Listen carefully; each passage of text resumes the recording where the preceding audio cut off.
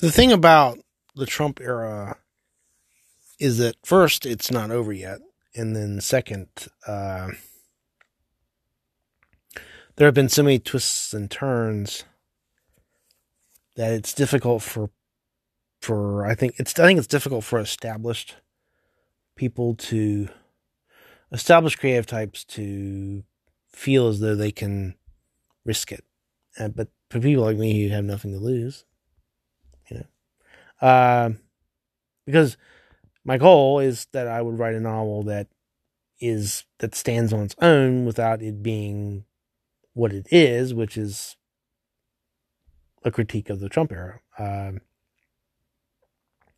So, because theoretically, if the Trump era ends abruptly, then two things happen. One, there's a real risk that a novel such as the one I'm writing will be seen as dated. And two, a lot of people who are significantly more powerful, networked, experienced, talented, educated, and so forth, than me will start writing really fast. The backlog of all these stories about the Trump era will suddenly vanish, and a deluge of Trump related stories will come out because people will be like, well, it's over now. Now we can talk about it. So, because Apocalypse Now came out after the actual event of Vietnam. The thing about the Trump era is that it's such a unique. I mean, I'll put it another way. Either it's an aberration or it's the new normal. That's the thing that's so unknown about, because the conditions that created Trump are not going anywhere. I mean, and the great, bizarro part about it is Trump is so bad at his job. He is an embarrassment. He is so bad. He is not a political genius. He is Chauncey Gardner from Being There. He just happens to be a deranged version of him. I mean, that movie is so prescient about Trump. And the guy the guy from, I think it's The Hollywood Reporter, who mentioned that, that really stuck with me. I mean, I kind of knew it before that came out, but that he would notice it too really made me think about how Trump is just like Chauncey Gardner. Because as you may know, in the movie Being There, Chauncey Gardner, through a bizarro set of circumstances, people think he's some sort of genius when he's just a moron. He's just talking about growing a garden, which is exactly what he did for 30 years. And he ultimately moved into the movie. He is on the cusp of becoming president or something. So that's the thing about Trump, is that he is an avatar.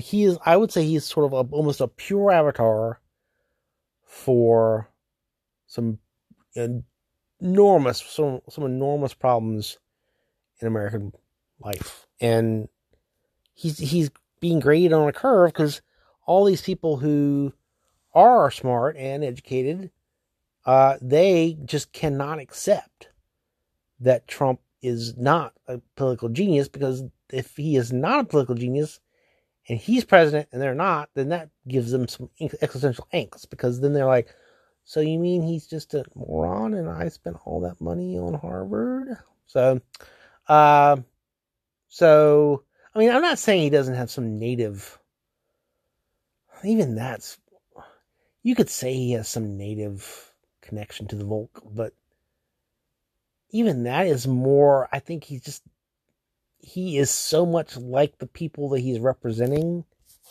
on a base level that he's just being himself. It's like Trump won an Oscar for being himself. I mean, that's literally what, politically, he literally was given the role of a lifetime, which was himself. And then what happened was that he won the award, he won the Oscar, and then they were like, okay, now you're going to run the Academy. And he's like, I don't know how to run the Academy.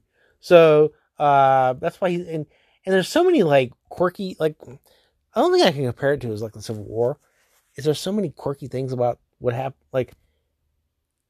Trump firing Comey, in essence, gave him, because damn liberals, like, put all their faith in Bob Mueller, Trump was given an opportunity to learn how to control the levers of power. Now, the ultimate irony is, once he learned, then he screwed up, which just blows my mind. That's so crazy that when Trump learned how to use the levers of power, that's when he got into big trouble.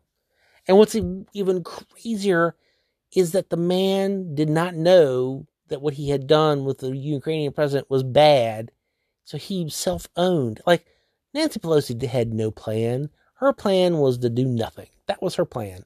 Now, I'm not saying she's not a great politician. I'm not saying she's not a great leader. But she had no plan. She had no plan to do anything about Trump. And then he handed her what she needed, which was political cover.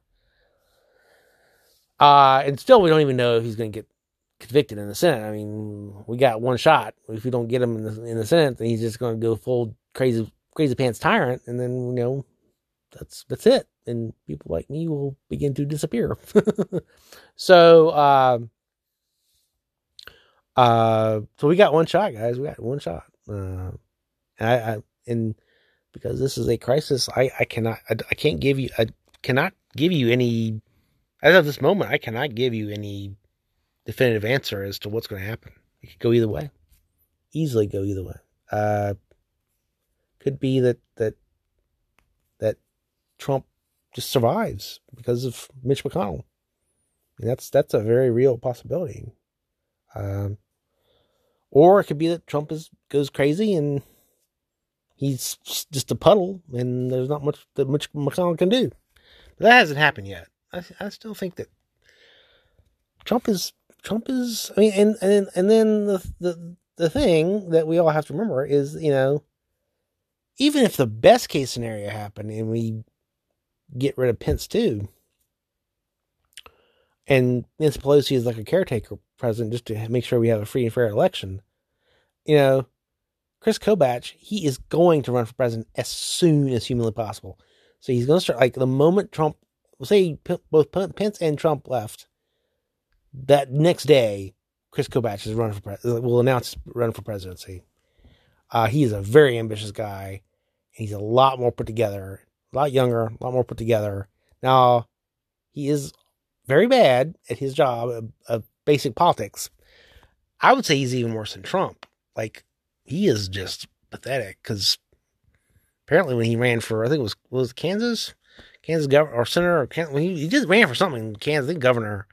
He was just embarrassing. Apparently, he was just really embarrassing. But the same forces that caused Trump could do the same thing to Chris Kobach, and next thing you know, Chris Kobach is president, and he's like, I've learned everything I need to know from Trump.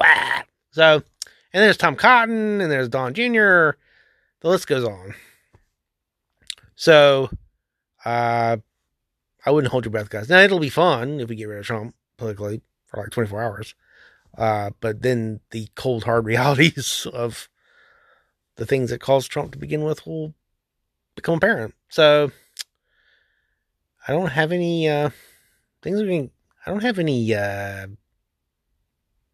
quick panaceas that I can, explain. Things are just gonna suck unless something really crazy happens that helps us all